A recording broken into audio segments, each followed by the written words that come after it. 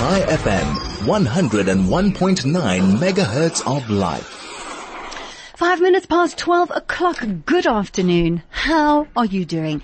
I'm Nikki Seberini. As always, so pleased to be with you for the next hour. This, of course, is the DL Link Show. We connect you with insights and information and illumination for a full hour on 101.9 High FM.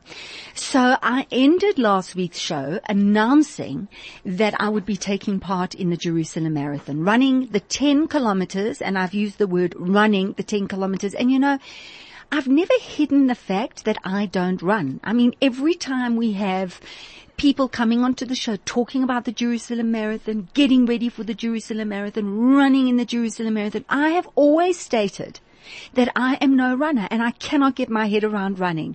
So what was I thinking when I signed up for the Jerusalem Marathon, you may be asking? Well, I'm still asking myself that question, especially when I wake up at the crack of dawn to run.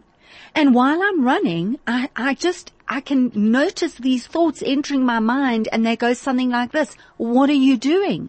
Why are you doing this? This is very painful. Stop. But as Michelle said, and as many of the runners in the deer who take part in the Jerusalem Marathon say, when you're doing it for something greater than yourself, so when you're doing it for people who are facing a far greater challenge, a challenge where, you know, they have an illness that they have to walk through all types of terrain before they get to the other side. You know, it's not their choice. Their only choice is the kind of attitude they're going to have, how fit they're going to be, how healthy they're going to be, how they're going to live in this moment. And so every time I think of that and I think, why am I doing it? It brings me back to the greater purpose. And I have to say that there is a measure of satisfaction and enjoyment that goes with that. So I'm a very, middle of the road kind of person. I never push myself too far. I'm pretty healthy. I mean, I go to gym regularly, but I've always thought, as soon as you're tired, you stop. And this is a paradigm shift for me, because I want to stop. As I start running and it gets a little bit anal, I want to stop, but I've got to keep going. So I actually wanted to start it off by just expressing my gratitude and appreciation, because I'm starting to explore a part of myself that I have never explored before.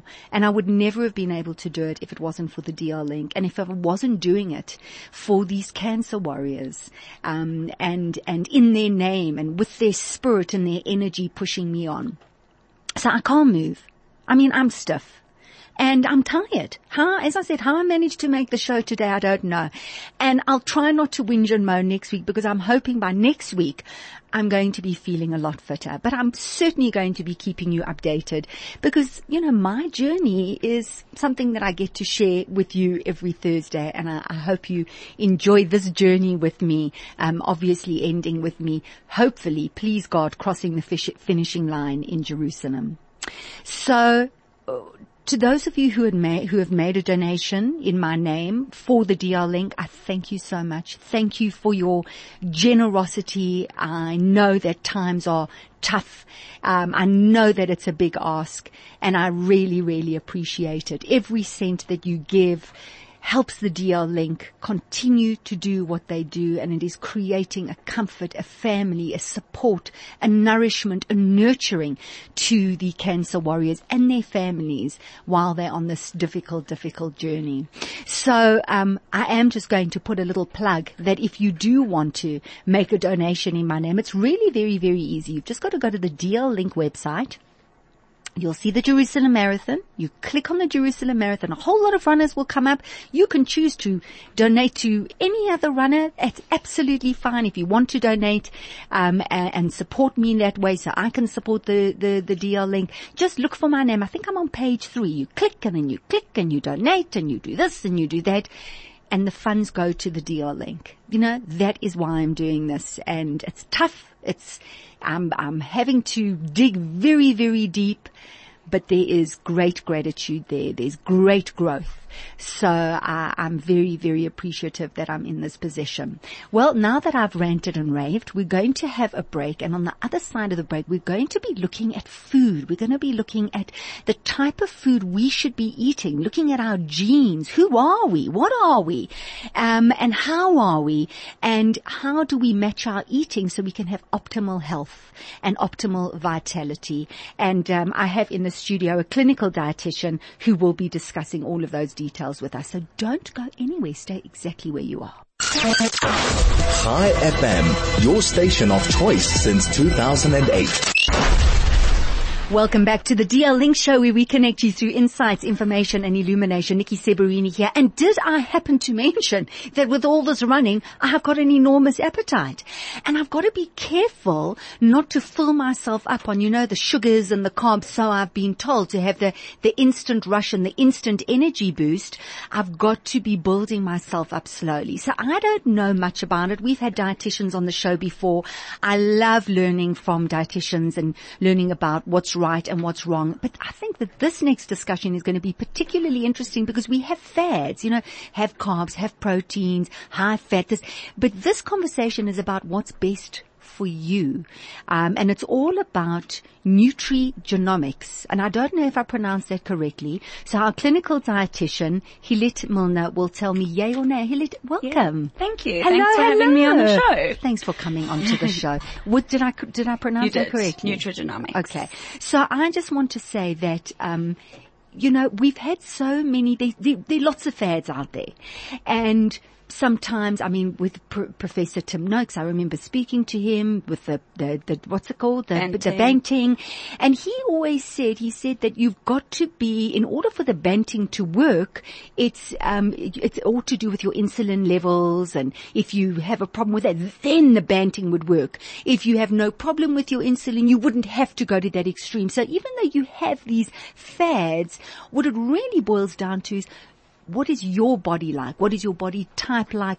Is that what this nutrigenomics, is that what it's about? Yeah, so I suppose, every person is different. Right. So just like every person is different, every person's eating habits, lifestyle, medical history is different as well. And so too are their genes. So all of our genes are actually, if we look at our DNA, 99.9% of our DNA is the same. It's the 0.1% that actually makes us different. But that 0.1% can obviously have a huge impact in terms of how we break down certain nutrients, our risk for certain chronic diseases, and the way we look. So when we look at the genes, or when we look at our genes, we start to understand, and it is a more relatively newer field. It's been really well studied for quite a long period of time, but it's only coming to the fore now.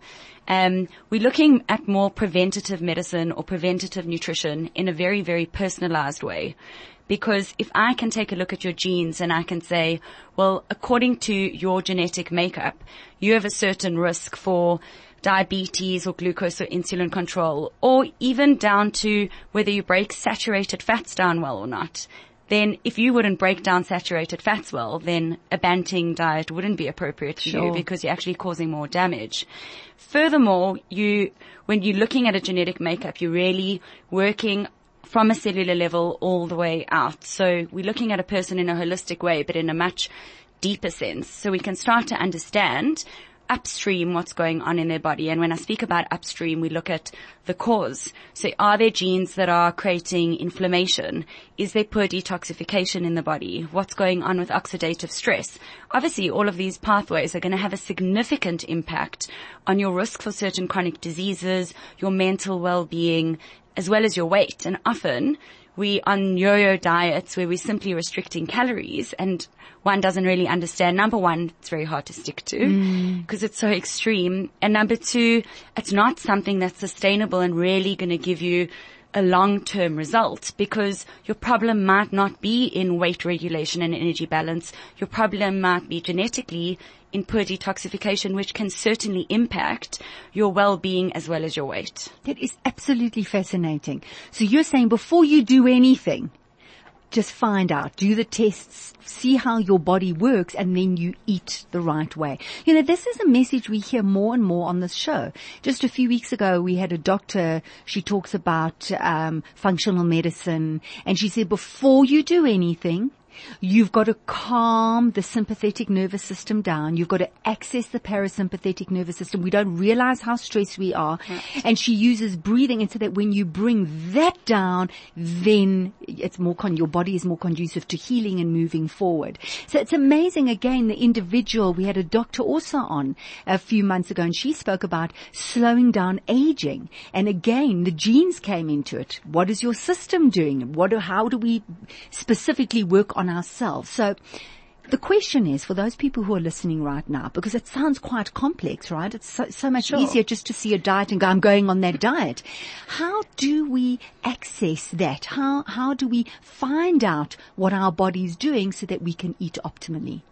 So I think if you're going the genetic route, and often, the recommendation would be that if this is something that someone's interested in, to do a DNA test. And there's 2 companies based in South Africa at the moment who do it, and practitioners, clinical practitioners who are trained with those companies. It's a simple mouth swab, and then they get their results. The genes that they are testing are all... It's as simple as that. Simple no as bloods. That. No a bloods. Mouth swab. Mouth swab. Okay. And the genes that we're testing are all what we call low penetrance genes. So it doesn't mean, let's say you've got a change in one gene coding. It's not a diagnosis for a disease. So it's not, for example, when we look at breast cancer, when you're testing for BRCA, then the chances of getting breast cancer are quite high, and something really needs to be done about it. These genes are all low penetrance genes. So what it means is you need to have variations in a lot of genes working in one particular pathway, as well as be in an environment that's not supporting those genetic changes. So eating poorly, we look at exercise, we look at the lifestyle and the stress that one leads as well, because we'll always make lifestyle recommendation, exercise recommendations, eating recommendations. It's not all about the food. It's really taking a more holistic approach and understanding the person and where they're coming from. Also, in terms of like moods, so people who suffer from anxiety or depression, you can see certain pathways and cycles where the genes are maybe not working properly. It doesn't mean to say that if you've got a change in your gene when you get your result, that your gene is null and void and something's going to happen to you and it's not working properly. But obviously, if we see with blood tests and we get the support to say, okay, maybe you've got a change in your vitamin D receptor, for example, we then do bloods and say, well, your vitamin D levels are actually fine, so we don't really need to do anything, but maybe you should focus on these foods and just be aware of it in the future. If there is a deficiency, then we would need to supplement. The powerful thing with this test is that there's something you can do about it. It's not a diagnosis for a disease. It's not all doom and gloom. In fact, it's giving you a little bit of a red light in the back of your head to say, okay, I know I've got this. This is what I need to do in order to make sure I prevent certain disease, that I am staying on top of my game when it comes to health and well-being, physically and mentally. So we know certain foods that we eat contain particular nutrients, vitamins and minerals, and what we call bioactive ingredients that are found in the food that can actually switch on certain genes and switch off certain genes. So is that what a bioactive ingredient is? It's a compound that has that really strong food gene conversation.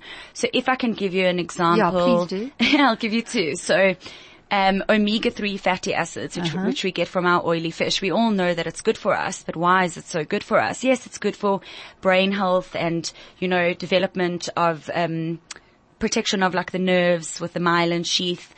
But omega-3 fatty acids is a potent anti-inflammatory agent. So it goes to the master pro-inflammatory conductor in the body called tumor necrosis factor alpha, and it tells that to communicate with all the genes in the body and tell them to down-regulate, to calm down, to stop making so many inflammatory proteins.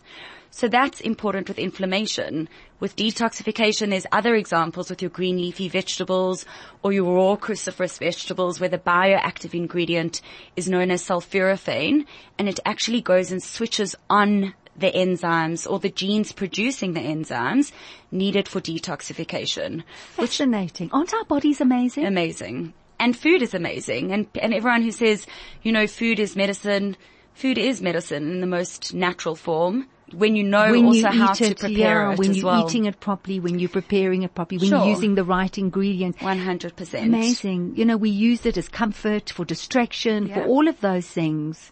Wrong way to use food. It would be great if we could really start switching on to using food correctly. This is fascinating, Hillet. Don't go anywhere. We're going to continue. And by the way, if you have any questions, please feel free to call us. The number in the studio is 010-140-3020 or SMS us on 34519. High FM, 101.9 megahertz of life.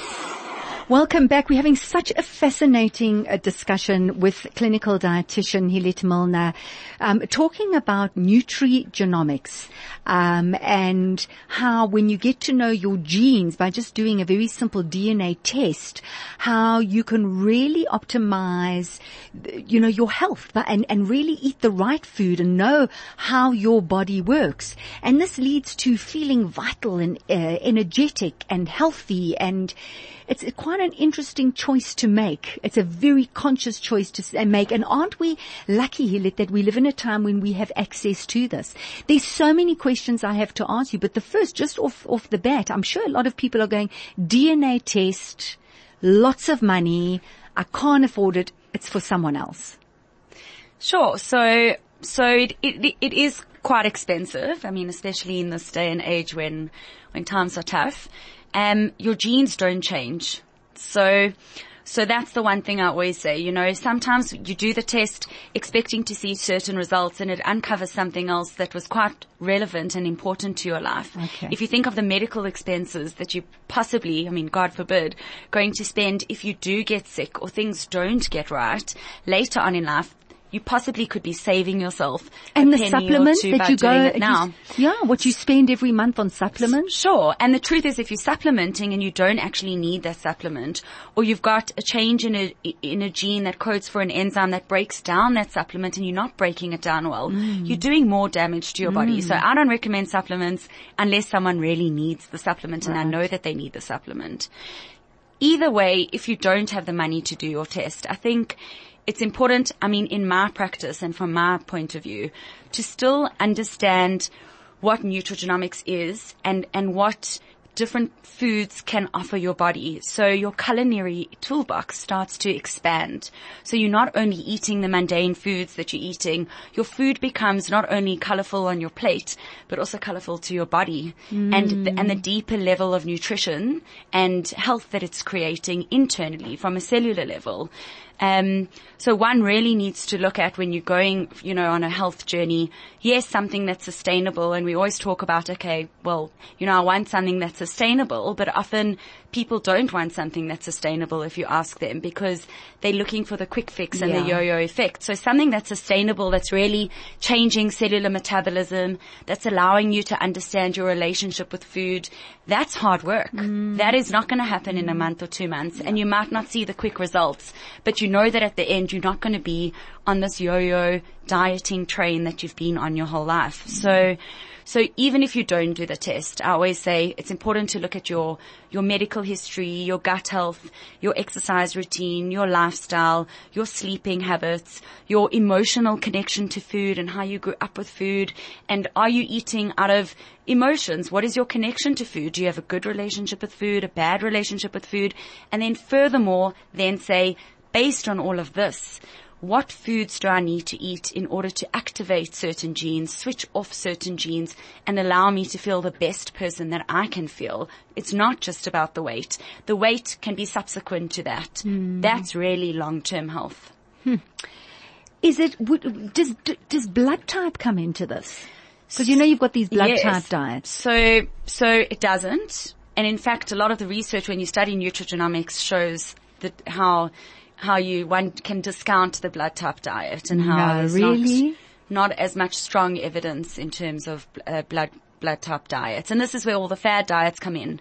You know, no one really knows what to believe these days. And the question I also get asked is, well, is this DNA diet, whatever, you know, the term that everyone's calling it, is it just a fad? And it's not. It's really not. When you were explaining that, what came to mind was it's a life investment. Sure. So it's not like just going, I'm going this is the new craze. I'm going to try this diet. I'm going to buy the books. I'm going to go to the person. I'm going to get the food.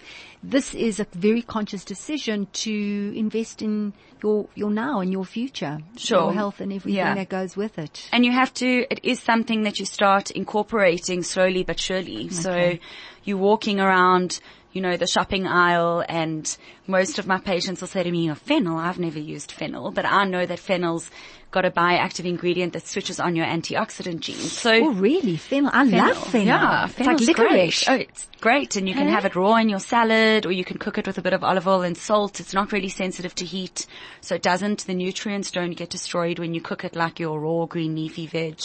So suddenly you start seeing foods in a different way. And people who have an emotional relationship with food and who've been calorie restricting their whole life and struggle to move away from that and have so much food anxiety, I find that this also helps. And I've seen it with my relationship with food, because I now look at food when I'm preparing it and when I'm eating it in a completely different way. It's not calories in versus calories out, or is this a starch, or is it part of my budget? It's more about what is in this food that's actually going to optimize my health on such a deep level. I love that. And of course you've got this blog. Yes. It's fabulous. I said, I'm so glad I found you on Instagram because you've got all these videos. Is it only vegan food? No. Are you a vegan? I'm not. And everyone asks me because it seems to be that I'm actually only doing vegetarian and vegan recipes. I love. Hang on. It's called, what is it called? Sunrise by HM. Sunrise by HM. Tell us about that. About the name Sunrise or about the blog? Well, about the blog or Sunrise, whichever. So the name, the name Sunrise is just, for me, it's a word that evokes emotion, and you should be feeling good when you hear the name Sunrise. And it's about what steps you need to take today in order to be able to watch tomorrow's sunrise in the best state that you can be. And that's physically and emotionally, because food plays a big role in our life, and so does health, and it's quite an emotional thing for a lot of people.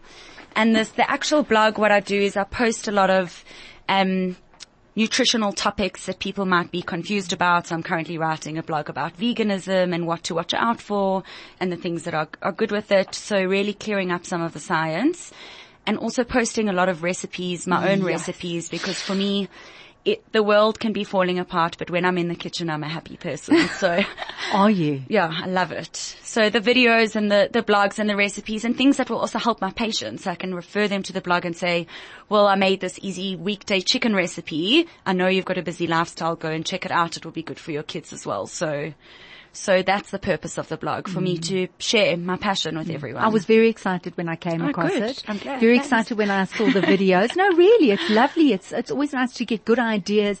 And of course, there's this movement at the moment, and we talk about this vegan movement on Netflix. All the documentaries, and the people are poo-pooing it and this thing.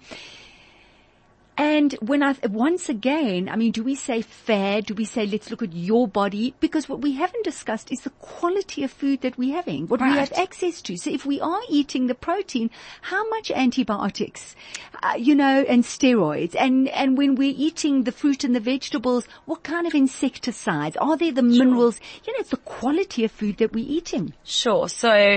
So I do feel, there's merit to many different foods that other people are eating. Some people do need, if vegans are, if people are choosing that route, then they need to make sure that they're getting, like we say, the correct nutrients, that they're getting their vitamin B12, which they're only getting from animal-based products, that they're supplementing properly, and that it's right for their body.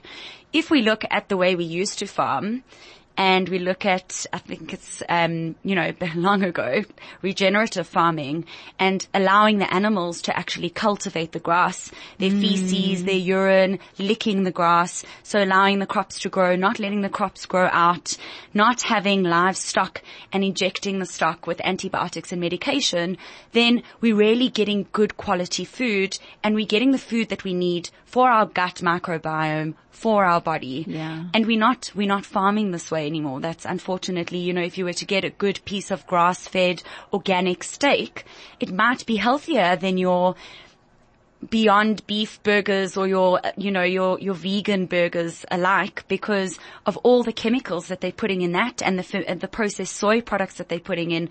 Could that be worse for us chemically than the pure grass-fed organic piece of steak? Question. So one really needs to be careful with the different types of foods that they're eating. And what we're finding, and vegan is not always best unless you're getting the best sources of vegan foods. And animal-based protein is not always best unless you're getting the best sources as well. I today purchased a Beyond Burger. A patty. Yes. I'm so excited. I cannot wait to make it because I am a vegetarian. But it's interesting that you say, because there's always going to be something to get that taste, to get it to taste like a real burger. And I mean, what are the chemicals and what goes into that? Sure. And it is something certainly that we have to consider. And we also look at whether, in terms of sustainability for the environment as well.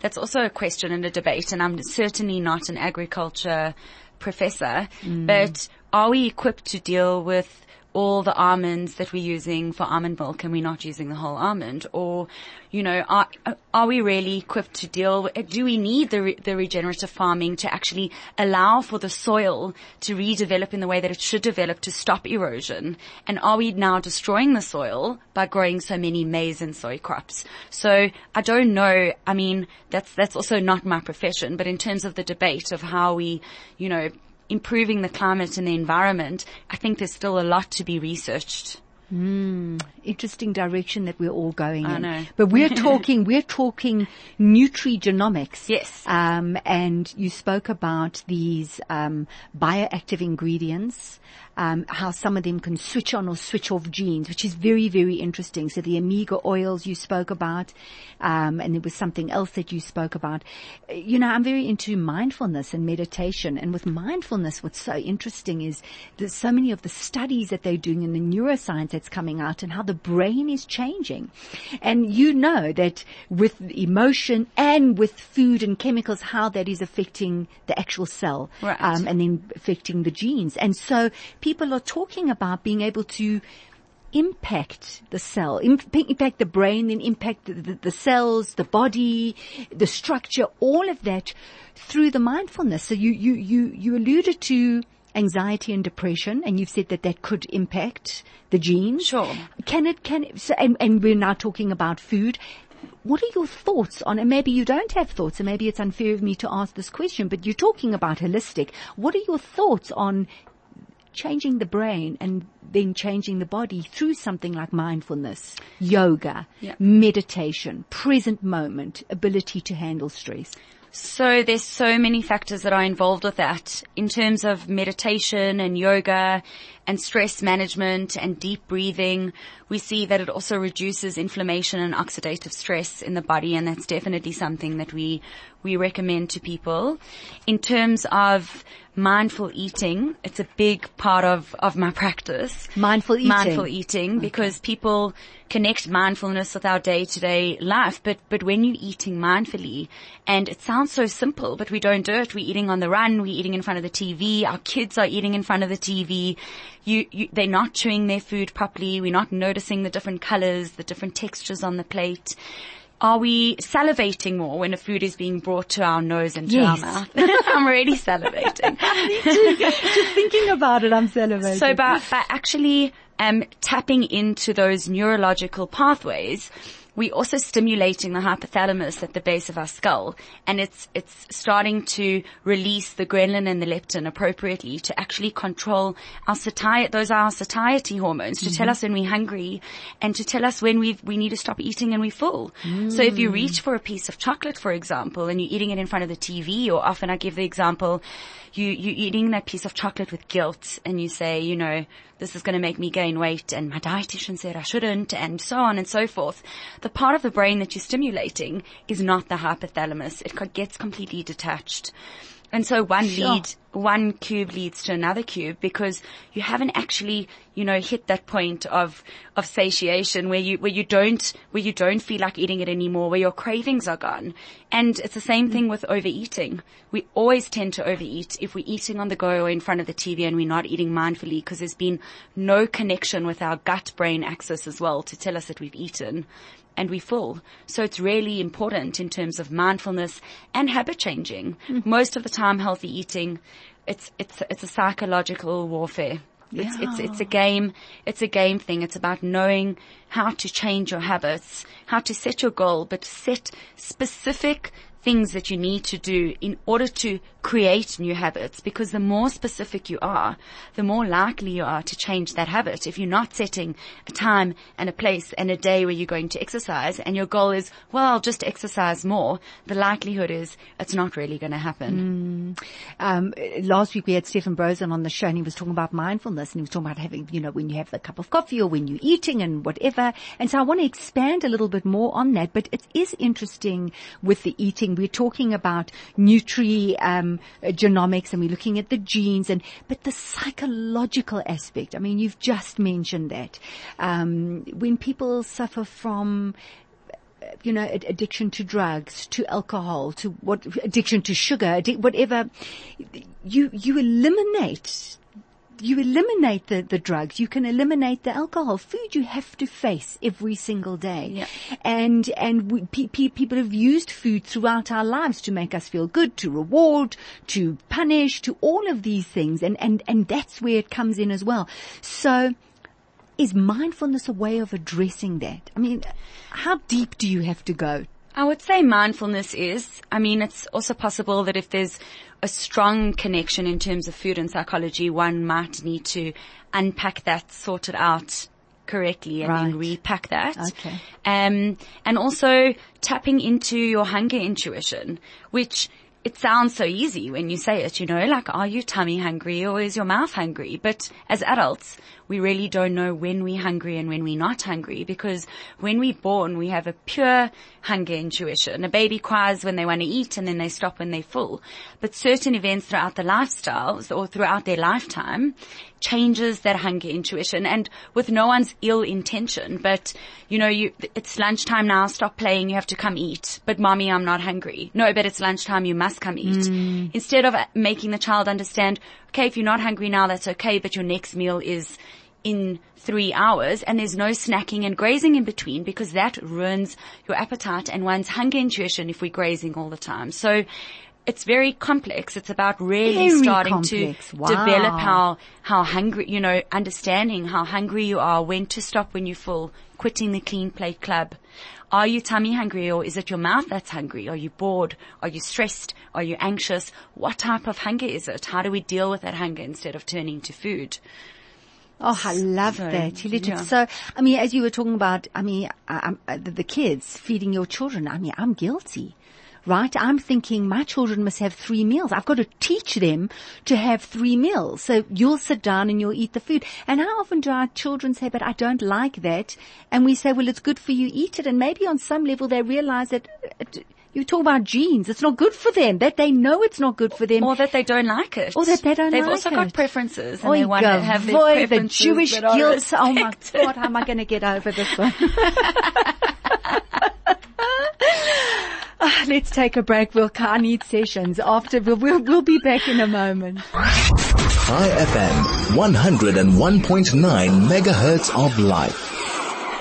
I sometimes wish we could switch the microphone on during the break so you can get to hear what we talk about off air. It's really an interesting conversation. I hope that you're enjoying it as much as I am.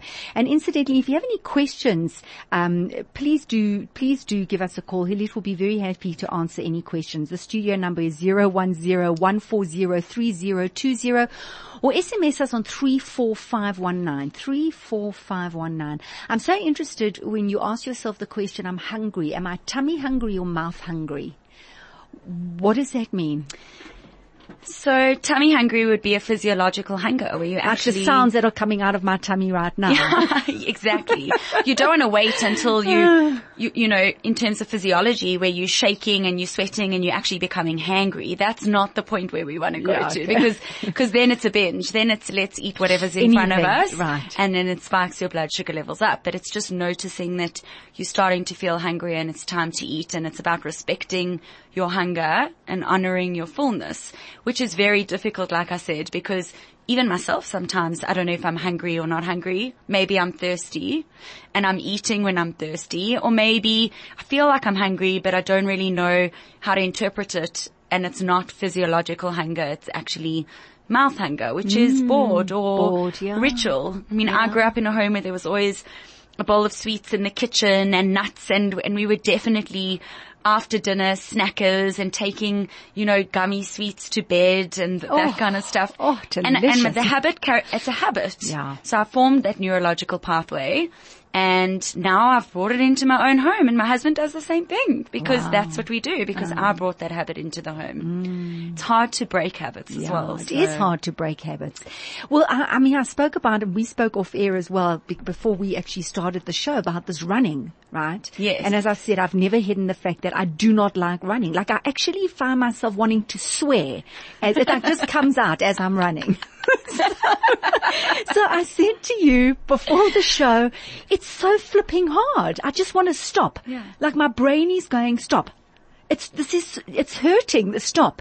And you said something interesting to me. Do you remember what you said? That it is all about the brain. Yeah, you said, is it your brain or your body? It's the brain or your body. And that's the truth. And if you could have, a lot of the new apps that they're developing have these sort of things.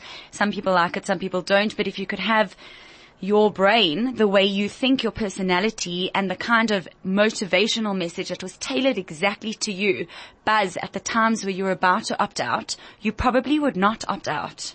Because you have someone giving you the message that you need, whether you're the type of person who needs a supportive message to say, it's okay that you gained a kilo this week. It's a long-term health goal. Don't throw it out the window. Don't have that, self-sabotage mentality that you ate a biscuit and now you've blown it. Get back on the horse. You haven't blown anything, carry on. Where some people need, this like harsh, you can do it, come on, get back on it kind of message. So you need to figure out how to talk to yourself in those times. And also what I have to do is, I heard Wim Hof and also Ryan, I think it's Steenkamp, we've had him on the phone, on the show before. He swims in extreme cold temperatures. Yes. And he talks about the brain telling us, stop, it's cold. This is dangerous. And that's when we all give in. The Right. same as me running, like this is sore, or how far we are able to push ourselves. But we can go a hell of a lot more further. I think he said we only go 40%. We can go so much further. It's just our brain trying to keep us safe, not wanting to take risks, and how that impacts everything that we do. We risk averse, and that would impact how we're eating, how we're Sure. exercising. And the body, the brain is an amazing thing, and it's also how we've been brought up and our how our life has impacted us. It's the way we think and the way we are tailored to think about ourselves, our body image, the food that we eat, what we should be feeling guilty about, what we should be proud of. It's really all intertwined. It's like one big web. Absolutely fascinating. I have to ask you one thing, because Yes. we're going to be speaking to Dr. Ali Bacher just now. Celery. Someone said celery in the morning is brilliant. Juice it up. So I've been doing the celery. Every time I look at this green foamy glass staring back, I take it and I'm like, ugh, but it can't hurt, can it? I've got you on air. No, I don't think it can hurt. Whether it's as beneficial as maybe juicing other vegetables that possibly have a higher concentration of nutrients. The celery certainly can't hurt, but maybe add a bit of baby what are spinach your into it, okay. or a bit of ginger for inflammation, especially for the runners who are training now. It's important. High intensity training can increase inflammation and oxidative stress. There's no two ways about it. People who have run marathon after marathon after marathon do eventually get injured if they're not stretching before and after, doing breath work, having recovery days where they're doing weight training or yoga or Pilates course training, and also eating the correct foods. So foods that are important for bone, collagen and joint health, antioxidant foods. It doesn't need to be a supplement. It can come from your food, your omega-3 fatty acids from your oily fish, lots of berries, lots of vegetables, all of those things that are going to help the body to repair and heal themselves. So you're training for the Jerusalem Marathon. I'm not going to go over a diet. What would be an ideal stuff to put into a juicer? Into a juicer? Yeah. I would probably say I'd probably... And I'm writing this down. Yes, I'd probably blend it and not juice it because you're losing the fiber, and you do want some fiber for your gut health as well. All right. But I would probably say some berries, which are high in antioxidants, some baby spinach, maybe some fresh ginger, a bit of turmeric, if you don't mind. Sure. The turmeric's a strong anti-inflammatory agent as well. Banana for prebiotics especially if you're running afterwards, you want to be able to have a bit of energy and some sugar from the banana as well, which is good. Amazing. Yeah. Thank you. I'm going to try that with a little bit of celery put inside as well. Fantastic. Hilit, you have been just so interesting. Thanks for having me. It's been so lovely having you. If people want to get hold of you, how do they do that? So they can email me at contact@hilitmilnerdietetics.com, or they can send me a WhatsApp message on 083-627-4941. Okay. Again, someone's just asked a little bit more about you. They want to know your name. So it's Hilit Milner, 083-627-4941, or you can follow her blog, which is called Sunrise by HM. Sunrise by HM. I've learned so much from Hilit. Absolutely amazing. Are we going to take a quick break? After the break, Dr. Ali Bacher. Hilit, thank you. Thank you. Awesome having you on the show. Chai FM, your station of choice since 2008. Welcome back to the DL Link Show, where we connect you through insights, information and illumination. I'm Nikki Seberini on 101.9 Chai FM. The clinical dietitian we had in the studio, the amazing Hilit Milner. Really, really fascinating. We've had quite a few people asking how to get hold of her. 083-627-4941. We've been talking about diets. I spoke of correct eating, really. I spoke about the fact that I'm in training for this Jerusalem Marathon, how exhausting it is.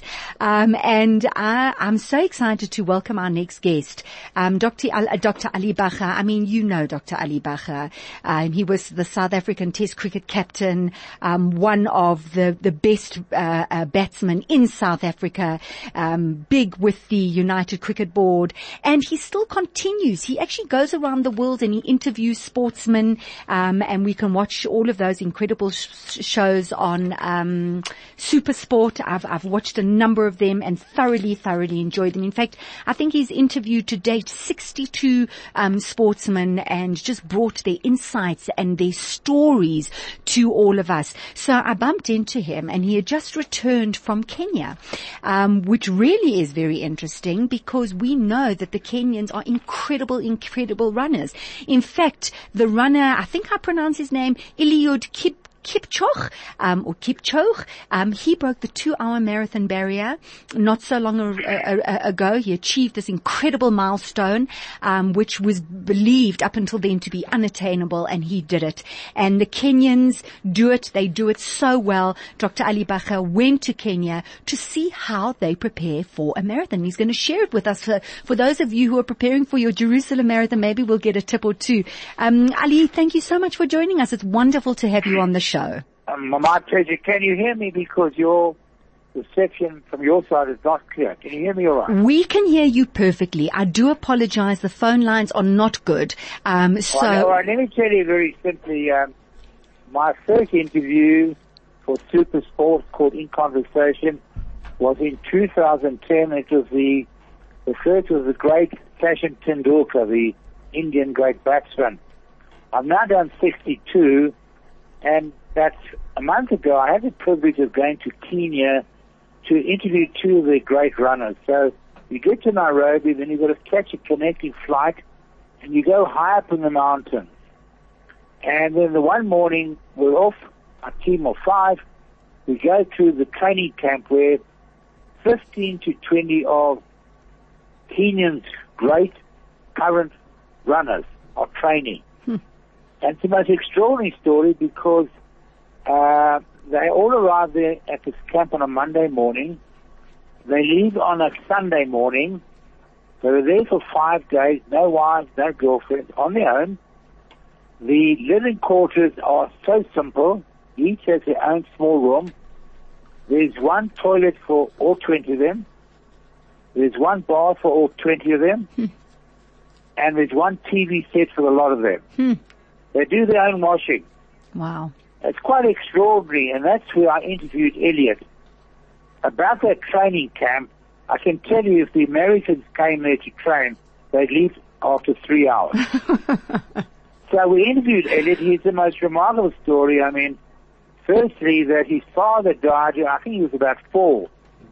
So his mother, who was a nursery school teacher, brought up a family, and there was no money and no food. And it was tough times as he grew up. And the interesting part that at high school, he was a casual runner. He didn't even get into district trials. And then when he left school, he started to emerge. And he started a career in 2002. And in 2003, he came to Paris, and he won the 5,000 meters world championship. Nobody had ever heard of him. And that's when it started. But from 2002 to 2012, he only ran really the 5,000 meters. And he wasn't the best in the world. There was an Ethiopian that beat him most of the times. But then the transition took place in 2013, where he started on the marathon. And from then until today, it is quite unbelievable. He's run in 12 world marathons. You know, the very best, the London Marathon, the Chicago Marathon. He's won 11. Wow. And come second once. I mean, it's unbelievable. And as we know, in 2019, he was the first person ever to break 2 hours for the marathon. So he is certainly the greatest marathon runner of all time. But whilst I was in Kenya, I also interviewed another remarkable athlete, this time a lady. Her name is Faith. She weighs 42 kilograms. She's 5'2". Sure. At the Olympics in Rio, she won the 1,500 meters, gold. The following year, the World Championship, she beat her own Caster Semenya. Then in 2018, she had a baby by cesarean section. In 2019, she's back again, and she won silver at the World Championship. So you can be rest assured that at the Olympics this year, she won gold again. So I had the most extraordinary trip to interview 2 unbelievable athletes, and it's an indication why Kenya today, you know, in Africa, is a dominant athletic country. I think that's absolutely fascinating, Ali. I want to ask you, I mean, so obviously a lot of rigorous physical training. The mental training, do they spend a lot of time on that as well? Do they spend a lot of time, sorry? On the mental aspect of the training? No, I don't think so. Really? And the interesting part is that Elliot, who's a superstar, he's treated exactly the same. No special treatment. The only time there's something special, you see when they arrive at the camp, all right, he's got a big fancy car. But once they get into that camp, they're all treated equally. All the same. All the same. Wow. It must have been a wonderful, wonderful experience for you, Ali. When will that show be on SuperSport? That'll be shown. It's on SuperSport probably the next 6 weeks, and both will be shown.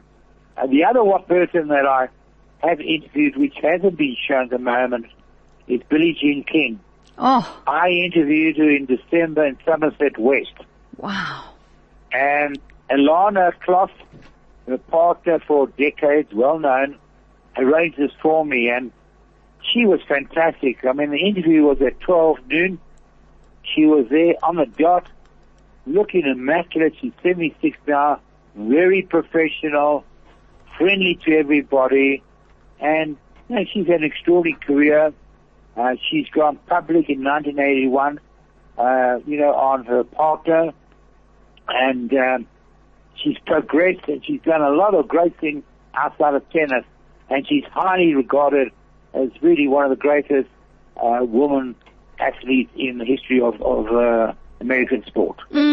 Ali, I look forward to, I hope that they will be flighting that soon. So those are a whole lot of great shows in conversation with Dr. Ali Bacher. So people listening who are interested can just contact SuperSport or go online and have a look and see when those shows come up. They sound fascinating. Ali, thank you so much for joining us and for sharing it with us. What a privilege, what a joy. Thank you so much, Ali. Do take care. Pleasure. Bye. Thank you. Bye. Dr. Ali Bacher. Wow, isn't that fascinating? Going to Kenya, everyone's the same, this training and producing these champions. Listen, I want to tell you something. On the 5th of March, it's not next week, it is the week after, I am going to be joined by Michael Rubenstein, and we're going to have a show, a very, very exciting show. It's going to be raising funds for the DL Link for the Jerusalem Marathon. It's going to be called the 60-Minute Challenge. Our goal is to raise funds for the DL Link in honor of cancer warriors and runners. During the show, myself and Michael will be saying, come on, let's try get 60 pledges in 60 minutes, and let's see even if we can get 60,000 Rand by the end of the day. There's going to be coaching happening on air. We're going to be giving away prizes. That's not next week, it's the week after. It's going to be a whole lot of fun. We'll tell you more about it. But I've run out of time, and I've just loved being with you. I've learned so much today. I hope you have too. From me, Nikki Seberini, until next week, do take care. Goodbye.